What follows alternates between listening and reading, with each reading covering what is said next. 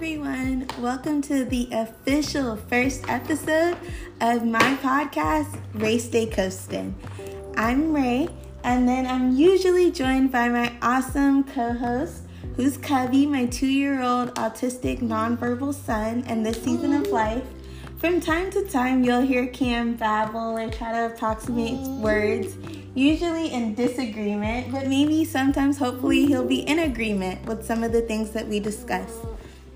I really just wanted to create an outlet for parents to connect and for other individuals that are a support system like grandparents, aunts, uncles, siblings, friends to really come together and encourage one another as we all kind of walk through this journey of autism and what that looks like for each of us. Some of our challenges are similar and others are very different, but I know that it helps when we're able to come together and share our stories. So we are thrilled to be able to connect with you guys. For this past week, the devil has been so busy and has not wanted me to record this podcast, so I've been periodically losing my voice. So I'm extremely excited to be able to record while I still have some semblance of a voice. Forgive me if it's pretty shaky and raspy. I promise it won't always be that way. We have a few topics that we want to talk about today.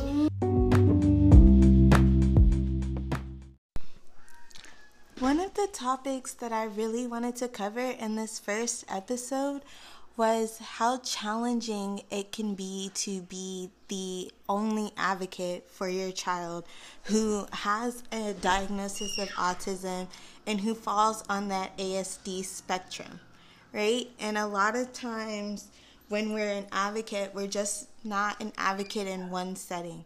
We're the advocate when it comes to their therapies, if they're in school, with other family members, with friends, even like explaining the situation when it comes to work or just even going to a grocery store. Sometimes I've encountered having to be an ally for my child when we're even at the park.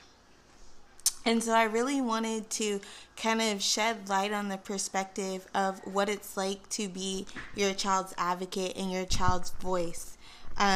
Especially if they're nonverbal and they're not able to fully express how they're feeling or what they're dealing with to another individual in a way that's verbal.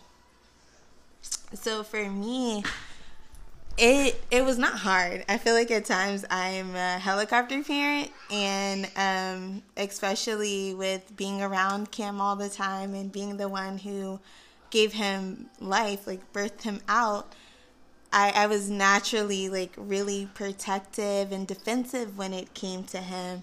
But realizing, just because somebody may not be as well versed in autism as I am does not mean that they're against us or they're an enemy.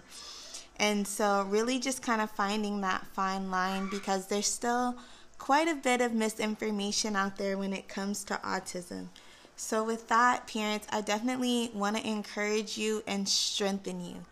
I don't mean that in a sense of every single person you encounter, you have to carve out time to really find them resources and to explain every detail of autism. But definitely, if you have the time and capacity, give them a high-level overview. Right? And so if you're not a parent or a caregiver or a sibling or someone who interacts with a child on the spectrum on the daily basis, it's more important for you as well to step out of your comfort zone and really start to gain more truth about autism and what that looks like, and reading up not only about the hearsay that comes along with it, but how this disease or this diagnosis is a wide variety of different things. And it's not, you can't just look at a child and automatically know, okay, they belong on the spectrum.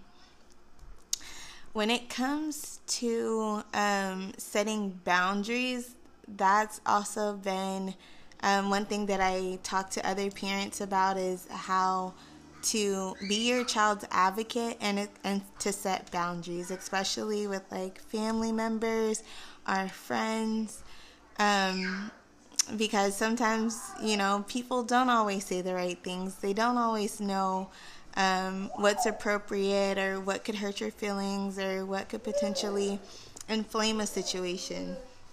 And so one of my biggest hesitancies with letting the world know that Cubby was autistic wasn't the actual diagnosis itself.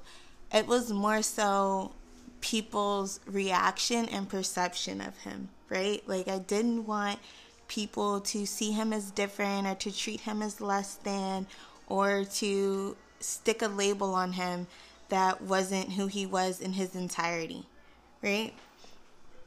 So really creating boundaries to protect our peace, but also to instill in Cubby that he had more to offer in this world. And just because he viewed the world differently or he wasn't as social as the next child, that he wasn't any different just because he saw the world different. I remember we had a family member who, the moment we told them that Cubby was autistic, was like, why don't you just put them in daycare? Like, Cubby isn't social because you didn't put him in daycare, right? And at first, it was very frustrating, right, to be blamed for something that's genetic. And with all the different testing and science that's still going on in the world surrounding autism, there's no one-stop pinpoint aside from it keeps going back to genetics. And so to hear that, it was so frustrating, and it made me feel as his advocate and as his mom that I had failed, when that was somebody projecting their fear onto me about Cam getting this diagnosis and them wanting to brand him that way. Understanding that Cubby going to daycare wouldn't have changed his diagnosis, right? Like, if anything, we would have been able to see even earlier on, okay, he's very different than Tommy, who's next to him, or Susie, that might be on the other side of him. There were just mommy intuition for me and things that I had saw that just seemed really different than other children. One of the big things is I remember we wasted so much money on like those little baby Einstein, like supposed to make your baby like super brilliant toys, and he would not be interested. He had a just a fascination with circles and numbers and like drawers and how things opened and closed. And at first I was like, man, that is a little bit different than what I've anticipated, right? Especially we're spending all these money on toys and you're more concerned with what's on the table.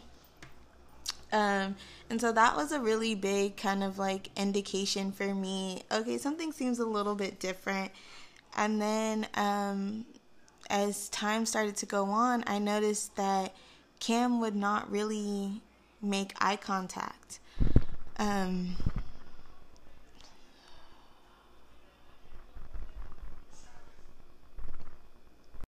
Cubby not making eye contact became more apparent in photos when he wouldn't be making a normal expression based off of the funny faces or something that we would make for him or in front of him. It would just kind of be very sporadic, like his emotions, or he would just be smiling just to smile, which doesn't sound different, but when you go back and we assess pictures and we kind of figure out pinpoints for certain things, it just became so strange, and it became a concern, like, okay, is Cubby not going to be able to make eye contact? Is this something we're going to be able to struggle with? Is this gonna be treated in the world because he's not making appropriate eye contact? And then going back to the toys, there would be like a Hot Wheels car, like a monster truck, and he would flip the wheels over and like just flip the car over and just spin the wheels, right? And would do that for hours at a time if you let him. And when we got him assessed for autism, they had him in a room with like a bunch of different toys, and he was supposed to play with each toy and just to see what he would do.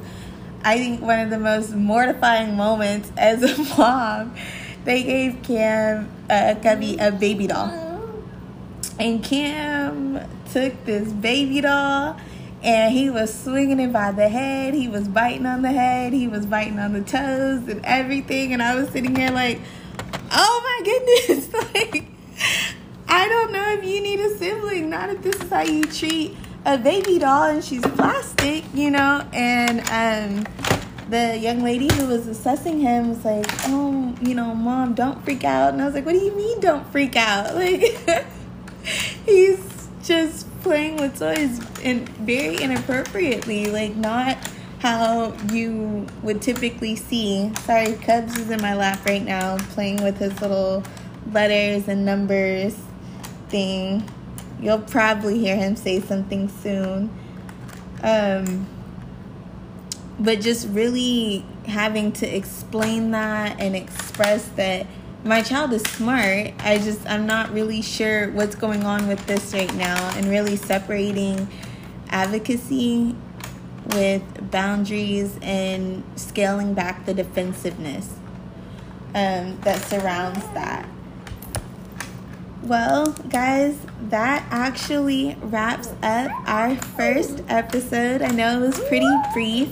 But before we close out, I do want to leave you with a ray of sunshine and a kind like Cubby moment, and just kind of pray for all of us who are walking out this path and this journey, right? And so, God, I just want to thank you so much for first just allowing us to make it through another day with your grace and your goodness and your mercy following us, God.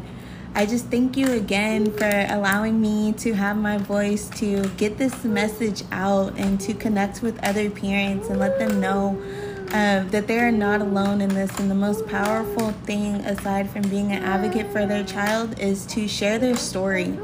And so I thank you for giving me the faith and the strength and the courage to be able to share a little bit of Cubby and I's story. And as we continue to grow and be obedient, we just ask that you just give caregivers, parents, siblings, allies, friends, teachers, all those involved on these journeys with these kiddos, just rest and peace of mind, God. I ask that you just refuel them, Lord God, and that you just strengthen them to take it on day by day and know that their source, you are their source, and you will continue to provide for them. You will continue to provide for them. I pray that you continue to keep everybody under the sound of my voice away from any hurt, harm, or danger. And we just seal this prayer, and we just ask that everybody just is able to move forward within peace and love and do their kind deed for the day. Or if they feel like doing more, do more. In the mighty name of Jesus we pray. And Cubby and I will talk to you guys later. Bye, guys.